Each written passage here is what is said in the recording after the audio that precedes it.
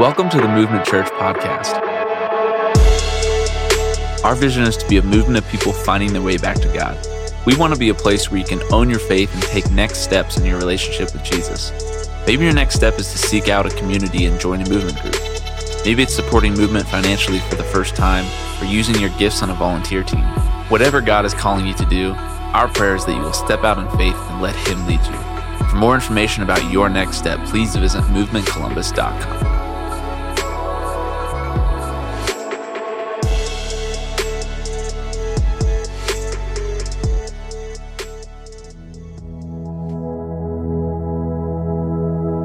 As Don mentioned, this is the final week in the series Speaking of Jesus, and communicating the gospel, sharing the gospel is something that we take very serious as a church. In fact, we have an all-church goal mentioned earlier this year. We have a church goal this year. There's some things that maybe COVID took away, or some things that kind of fell off. We think evangelism is one of those things. And so we want to see people sharing their faith again. We want to see a culture of inviting friends to church. We want to see a culture of regular salvation decisions and baptisms, and we want to celebrate that. And so we think that starts with this series and just raising that topic. What does it look like to be people who are not just disciples of Jesus, but people who are talking about our faith, people who are sharing our faith? Now, we know that this series alone is not enough. We don't think we can just talk about something for a few hours and suddenly everything is perfect. But we believe that this series can motivate us and push us to be people who want to know our Creator, who want to be in an intimate relationship with Jesus. And we believe when we're in an intimate relationship with Jesus, when our identity is found in Him, when we're trusting in Him, when we're resting in Him, we believe that spills over in our lives and in our hearts. And so we think when you know someone, when you trust someone, when you love someone, you talk about them and you communicate about them. And so a couple weeks ago, I just want to review some of the things we've talked about in this series. Trig kicked our series off, our pastor of groups and outreach, and he just took us to this truth. He said, tell other people that they can be made right with God through Jesus. Sometimes people are searching, people are looking, and they don't know that Jesus is the answer. And we need to just connect the dots for them and make that truth right for them. In week 2 of this series, we said the gospel compels us to meet people at their need. And we don't always know what someone's need is, but we share the common need that ultimately at our core, we are weak and we are lost without Jesus. And so we must take that to the world. And last week, Trig focused us again on this concept. The only way to know God is through the cross. And he talked through some major themes of shame and guilt and reasons that sometimes we like to just kind of stay back from intimacy with God, or believe that Jesus doesn't have a plan or didn't give his life for us. And sometimes we need to work through those things. And this morning we want to talk about a slightly different topic, something that can impact our evangelism and the way we speak of Jesus and the way we talk. There are a lot of ways that we speak of Jesus. Some people speak of him and use his name in vain. Some people talk about him, but they talk down to him and talk about the way that he's ruined their life or denying them blessing. We want to be people who uplift the name of Jesus because we know him and because he's transformed our lives and transformed our hearts. And so I want to take us into that topic now. You're going to have to follow me on this story because this is going to sound a little far-fetched. But I went to get some new shoes last week. This is the part where y'all look at my shoes. But I'm kind of embarrassed to say that because I know the story that they're telling, right? They're telling a certain story. In fact, I walked into the shoe store and I'd done my research, and I said to this guy, he's like, hey, can I help you? And I said, yeah, I'm looking for some Hokas. And this is, I kid you not, this is his response. He said, oh, are you a nurse or do you have back problems? And I thought, all right, here we go, right? I wanted to say like neither, but I was like, back problems, you know? And I was kind of honestly excited that he thought I could be a nurse because I think they're like generally healthy. And so he like thought I had that look or something, but I was like, back problems. And if you don't know what Hokas are, you probably can tell I'm like 6'9" up here this week, but they have like the thickest cushion in the world. They're like the cushioniest, comfiest shoe in the world. And that's what they're known for. That's what they do. And I went in there to get a pair because, I have a bad back. I'm middle-aged, I have back problems. I don't want to talk about it, all right? But here's the thing. It caught my attention in that moment, knowing that we were going to be talking about this concept of sharing our faith and living out our faith, because everything that we do tells a story. Everything that we do says something, whether we know it or not. The shoes that I buy tell a story about me. The words that I say tell a story about me. The things that I do, my actions, everything tells a story. And I think I speak for most of this room when we would say we want our lives to tell a good story. We want our lives to tell a story that matters, that has impact. I want my life as a follower of Jesus to point people to Jesus. I want my words and my actions and the things that I do to point people to Jesus. And so I want us to look at a passage today that honestly is just going to cover that simple topic. We know that we're supposed to speak of Jesus. We know that we're supposed to be great Christians who tell people the gospel, but sometimes we overlook this most simple concept that our words and our actions are always telling the greatest story. And if we want to point people to Jesus, if we want our lives to point to Jesus, we don't have to overthink it. We just have to make sure that our life and our words and our actions and the way we live are in step with our faith. So I want to invite you to turn to a passage today that we want to look at. It's 1 Peter chapter 3, verse 8. We're going to go through 17, and it's on page 740. If you brought a Bible, if you didn't, there's one under your chair there. I'd invite you to grab that Bible there around your chair. And if you don't have a copy of God's Word, we'd love for you to have that. So feel free to take that home. No one will find you at the door and tell you you're shoplifting or anything like that. That Bible is our gift to you. You can take that home and read that because we know and trust that there's power in that. We want you to have it. But we're going to be on page 740, 1 Peter chapter 3, verse 8. This is what these words say there. It says, "Finally, all of you should be of one mind. Sympathize with each other. Love each other as brothers and sisters. Be tender-hearted and keep a humble attitude. Don't repay evil for evil. Don't retaliate with insults when people insult you. Instead, pay them back with a blessing. That is what God has called you to do, and he will grant you his blessing. For the scriptures say, if you want to enjoy life and see many happy days, keep your tongue from speaking evil and your lips from telling lies. Turn away from evil and do good. Search for peace and work to maintain it. The eyes of the Lord watch over those who do right, and his ears are open to their prayers. But the Lord turns his face against those who do evil. Now, who will want to harm you if you are eager to do good? But even if you suffer for doing what is right, God will reward you for it. So don't worry or be afraid of their threats. Instead, you must worship Christ as Lord of your life. And if someone asks you about your hope as a believer, always be ready to explain it. But do this in a gentle and respectful way. Keep your conscience clear. Then if people speak against you, they will be ashamed when they see what a good life you live because you belong to Christ. Remember, it is better to suffer for doing good, if that is what God wants, than to suffer for doing wrong. The book of 1 Peter is a powerful letter that was written to a group of Christians who had kind of been scattered from their homeland. They'd been spread out. They had been persecuted and dispersed through the neighboring nations, and they were really living out their faith for the first time, and they were struggling to live out their faith. Because when they were living out their faith, they were finding that people weren't really fans of their faith. And so for the first time, they were facing resistance. They were facing persecution. They were facing frustration. And their faith wasn't new anymore. And so this letter was written to this group of people to remind them of their DNA, to remind them of their identity in Jesus. And the focus of this letter is just to say, listen, you were chosen by God. And because you were chosen by God, because of your identity, because of your DNA, you should live lives that point people to Jesus. You're going to be tempted to be frustrated, to be drugged down, to not know what's happening when you're facing persecution, but just make sure that you're living out your identity, your DNA, and you're pointing people to Jesus. And so in verse 8, when it says this, finally, all of you should be of one mind. This is a moment of clarity and a moment of encouragement that's telling these believers, listen, we have one mind and one heart, and we should live like that. If you want to know what story your life and your actions and your words are telling, think about what heart you're living out. Now, we've got a lot of different hearts and heartbeats that we can follow in our current culture. One of those is getting ready to launch for the fall. There's the heartbeat of the Ohio State Buckeyes. And you will look around your neighborhood and you will think, that guy's a little too into the Buckeyes, right?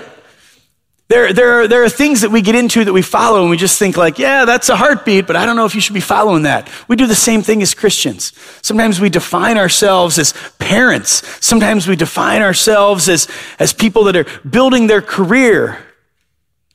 This passage is saying, listen, we should be of one mind, not the mind of the world, not the mind that the world is telling us to have, not the mind that would come naturally when we're lost, when we're hurt, when we're scared.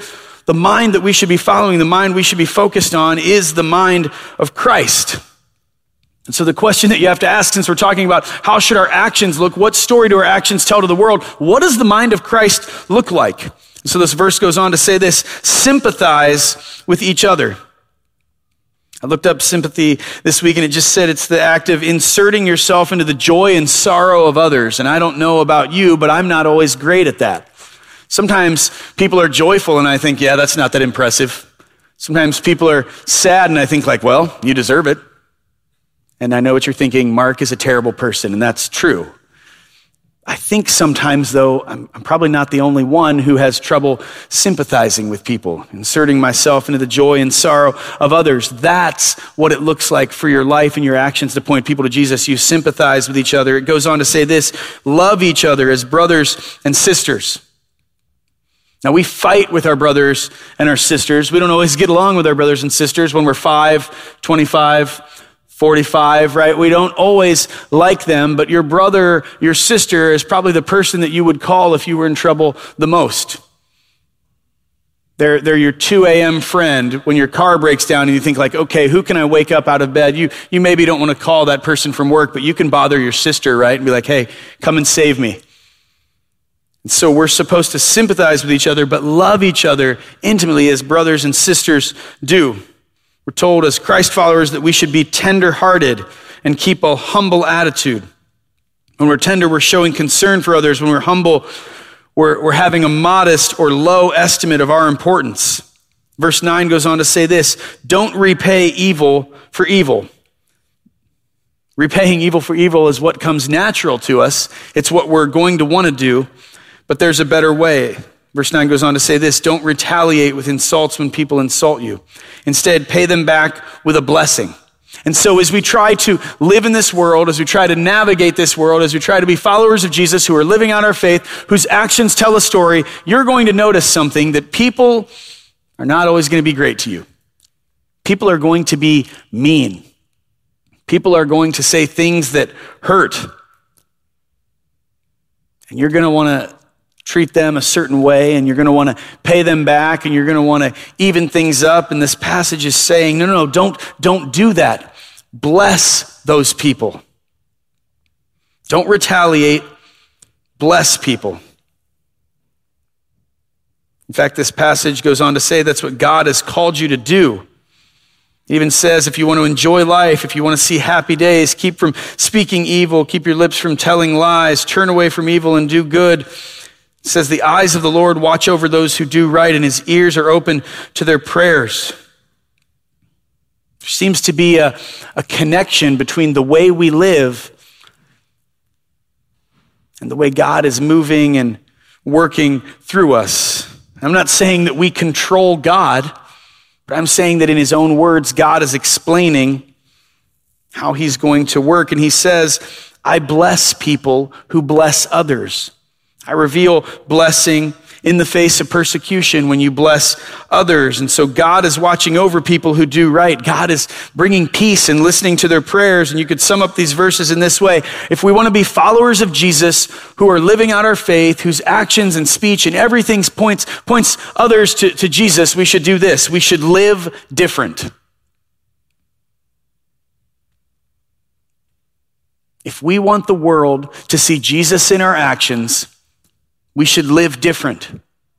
Our lives should look different than the rest of the world. Our lives should look different than the people who live next door to us. Not just for the sake of being weird, not for the sake of being flashy, not just so we get noticed or because we love attention, but the way we live, the way we operate, the way we talk, the way we love, the way we sympathize, the way we do everything should be so different that people are just like, that's different. There was a campaign that Apple did, probably 20 years ago now. I grew up the son of a 1970s and 1980s educator, so I remember when Apple computers came to be, and they were not cool, right? They had a moment in the beginning, and then they fell off pretty bad. And I remember we had an Apple computer at my house, and I was like, Dad, can we please get a Windows computer? It's what all my friends have. It's the coolest. And he's like, no, this is what I use at work. I have to pretend that I know what I'm doing here so that I don't look like a fool at work. And I'm like, oh, my dad's the worst, right? And then there was a moment when Apple suddenly became cool again, and they did it behind this terminology. They said, think different. And they started comparing themselves to like Albert Einstein and Gandhi and John Lennon and just all these people throughout history that had thought different and done things differently. They said the ones who are crazy enough to think they can change the world are the ones who do. And most of you probably right now own an Apple device, because that think different terminology somehow connected with people. Maybe they didn't want to think different out of the gate, but once enough people started thinking different, they thought, hey, I'm going to be different and do exactly what my friends do and get an iPhone, right? And so it became cool and it became noticeable to think different. We're being called to a similar thing because we are not just robots like the world is programming. We're not just people who are doing what comes natural. We are not just retaliating against people. We are not just doing what we think we should do in our flesh. We are called to live different and speak different and look different. So how do we do that? Well, we love people. Followers of Christ love people. And we're called to be a blessing to people. What does it mean to be a blessing to someone? It just means that you see a need and you meet it. I think sometimes we overthink that. If your neighbor's yard needs mowed, mow your neighbor's yard. If your friend's carrying groceries up to their apartment, you could help them carry those groceries. If you know someone in need of childcare, you could watch their child. If someone needs a pick-me-up, and you know that buying them Chipotle is that pick-me-up, it might just be that simple. But we are called to love people, to bless them, to do good. And this might be new. This might feel weird. It might sound exhausting. It might sound like something that is only for extroverts. And so this passage goes on to say this in verse 13. Now, who will want to harm you if you are eager to do good?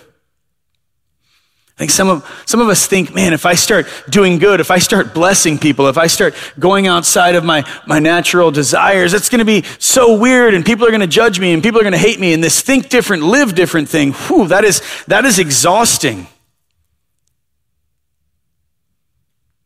Who's gonna harm you? Who's gonna be mad if you're doing good? It's kind of a rhetorical question because the answer is basically no one. I mean, there might be one or two crazy people that would be like, why are you doing good things for me? And they're going to pretend they're mad, but they're not really mad. These verses go on to say, but even if you suffer for doing what is right, God will reward you for it. So even if there are moments where you're thinking, I'm facing persecution, why am I doing the right thing? Why am I doing a good thing? Why am I loving people? Why am I living differently? You can know and you can trust that God is going to reward you for doing those things. So this passage says, don't worry or be afraid of their threats. Someone might say, don't love me, I'm unlovable. Don't associate with those people. Stop loving those people. Stop acting different. Stop thinking different. Stop living out your faith. It's dangerous. People don't like when you do that. But we're told that we're going to be blessed for it, and we don't have to be afraid of the threats of the world. Verse 15 says this, instead, you must worship Christ as your Lord. I love that the word instead there kind of flips this passage on its head. It's saying instead you must worship Christ as your Lord, basically implying that if we're not loving the world, if we're not living to bless the world, we're not really worshiping Christ as our Lord. He was selfless and gave his life on the cross. He lived to bless others. He lived to love others. And if we're not echoing his life and his actions, I don't know that we can say that our lives are surrendered to him. I don't know that we can say that we're following him, that we're living for him. 15 goes on to say, and if someone asks about your hope as a believer, always be ready to explain it. What does it look like for us to have actions that point people to Jesus? We should live different, but also this. We should always be ready to explain your hope. Always be ready to explain your hope. Our hope is in Jesus. Our hope is anchored in a life surrendered to Jesus.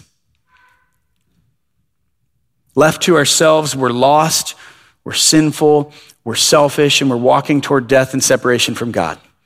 But God sent his one and only Son, Jesus, to pay the price for our sin, to draw us back, to bring us back to God so that we could be found in him, so that we could have relationship with him, not because of anything we've done, not because we're perfect, but because we can trust in the work of Jesus. Our hope is in Jesus. Our foundation is in Jesus. Our life is in Jesus. Our anchor is Jesus. So Peter says, if someone asks about your hope as a believer, always be ready to explain it. Always be ready to explain your hope. And here's where I think we get messed up. And this is why I think it's so valuable for us to talk about this passage today. If no one is asking you to explain your hope, you must not be living different. You might not be living different. Because we're told when we're living different, when our lives look different from the world, when our lives look different from the people around us, someone's going to say, hey, what's wrong with that guy? Why are you so different? Why does your marriage look different? Why does your parenting look different? Why are you so involved in the school? Why do you act like this in meetings and no one else acts like this in meetings? Why do you volunteer on the weekends? Why is your family so interested in foster care? Why did your family adopt? Why does your budget look different from the world? We are called to live different and function different. I believe that this passage says when we're doing that, the world's going to ask about it. The world's going to want to know what is going on in that person's life. I mean, imagine a world, imagine even a modern America where people would look at Christians and think like, wow, they're so loving. I think when most people look at Christians or evangelicals, they think like, hey, they vote this way. They don't like this group of people. Imagine if people looked at a group of Christians or Christ followers and said like, look at the way they love. Look at the way they bless people. Look at the way they walk through persecution. Look at the way they refuse to retaliate. Look at the way they live different with hope that I can't explain and I can't understand. So I just want to know about it. I'm going to ask them about that hope because it really stands out. If no one is asking you to explain your hope, you might not be living different. And I don't say that to chastise us today or yell at us. I just think it's a reality that I sometimes realize in my own life. I wonder when I pull in my driveway and I hit the garage door opener and I go in and I park my truck and I walk inside, do people see anything different about my life, or do they just think like, oh, he's a pretty good guy, pretty nice guy, decent dad, not a terrible husband, mows his yard, keeps his house looking nice. I don't think the cops have ever been there. He's okay. Or do they look at my life and think like there's something different at the Art Trips house? Something going on there, because the way that they laugh and the way that they enjoy each other, the way that they love each other, the way that they entertain, the way that they have people in their home, the way that they're smiling, the way that they're living out their faith, the way that they're blessing the neighborhood, the way that they're interacting with people, the way they live is different, and I want to know about that hope. Some of us think of evangelism and we think of speaking of Jesus and we think like that is what extroverts do and that is not my gifting and that's not my calling and I'm not going to do that. I don't think evangelism or sharing our faith is that complicated, because I think if we're living different, people come to us. If we're living different and our lives are truly different, we won't have to say, well, I guess I'm going to bring up Jesus at the lunch table today in the break room. No, I think if you're living out your faith, someone's going to say like, why do you do that? hey, how do you spend your money? Why does your budget look like that? Hey, your marriage seems to be better than everyone else in the break room. What's the secret of your marriage? If we're living the way we're supposed to, if we're living different, I believe the questions will come to us and people will want to know about our faith. Here's a very integral part. Verse 16 says this, but do this in a gentle and respectful way. Keep your conscience clear. Sometimes as Christians, as people who have been transformed by Jesus, we let our egos seep into things. And when people say, hey, why is your marriage different? We say things like, well, because it's better than yours, because I'm smart and I know how to live, and we want to say things, or hey, why do you vote a certain way? And we say, because it's the right way to vote, and and we want to immediately explain the things that make us different. And I love that this passage is quick to say, do this with gentleness and respect. Keep your conscience clear. I read a quote this week that said, if you're giving a defense for the faith and you're not doing it with gentleness and respect, you're not doing biblical apologetics. You're doing something else.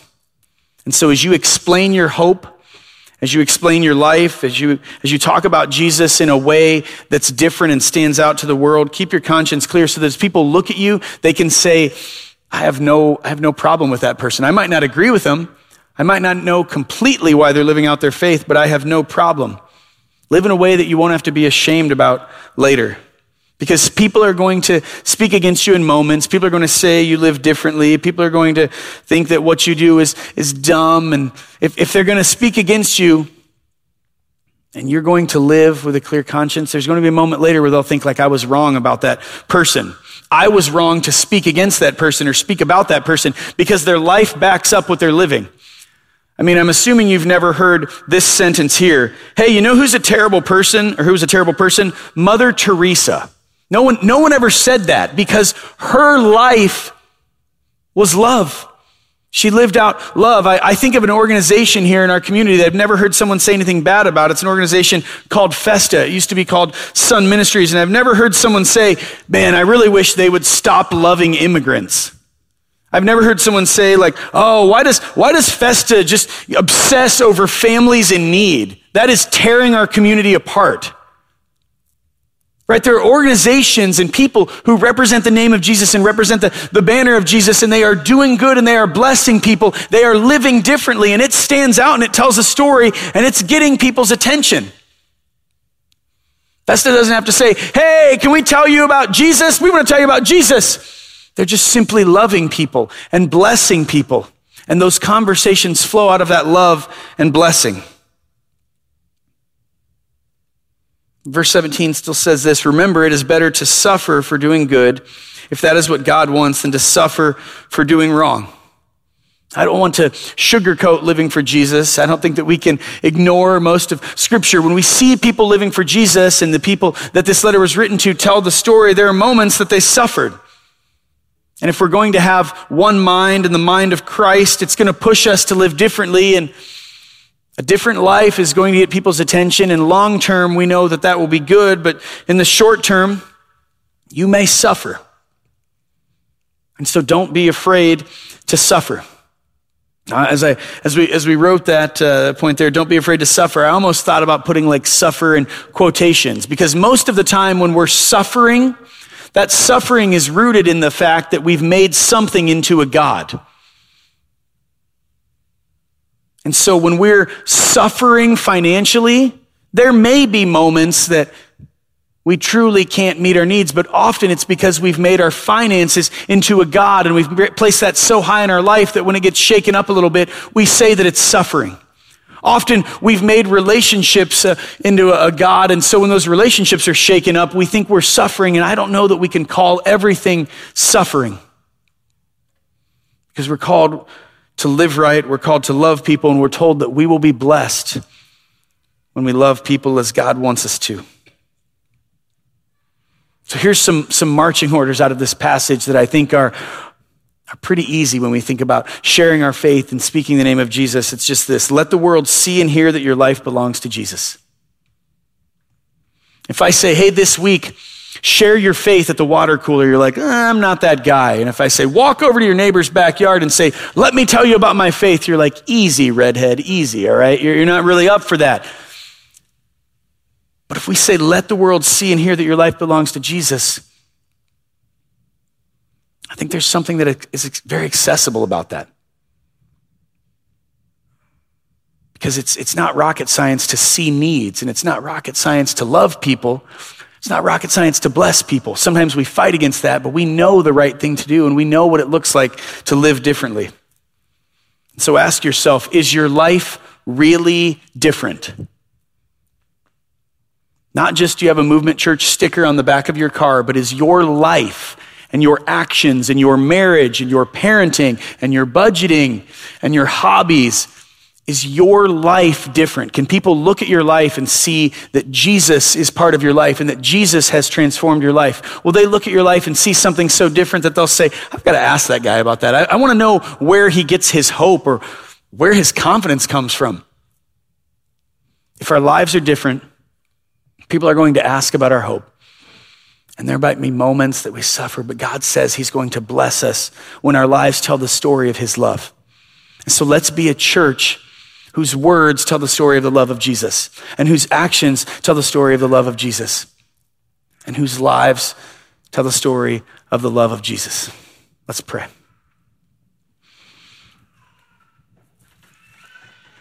God, we want to speak of you with our lives and with our words. God, we don't want to just do nice things. We want to speak the gospel. We want to speak the gospel that you came to this world as a baby. You lived a perfect life, and Jesus, you gave your life for us so that we could be found in you, so that we could trust you, so that we could have hope in you. God, we want our lives to point to that truth. We want to point to that story. So God, help us to see needs, to bless people, to think with one mind, to live with one mind, to not retaliate, and to live different, so that the world will ask about our hope, so that the world will see your hope in us. Help us to be a church that tells the story of hope. Lord, help us to be a church and be a group of people that lets the world see and hear that our lives belong to you. It's in the name of Jesus I pray. Amen. Thanks for listening to the Movement Church podcast. Our vision is to be a movement of people finding their way back to God. We hope wherever you are, this message encourages you to take the next step in your relationship with Jesus. For more information about Movement Church, including attending a worship experience, getting connected, or to give online, please visit movementcolumbus.com.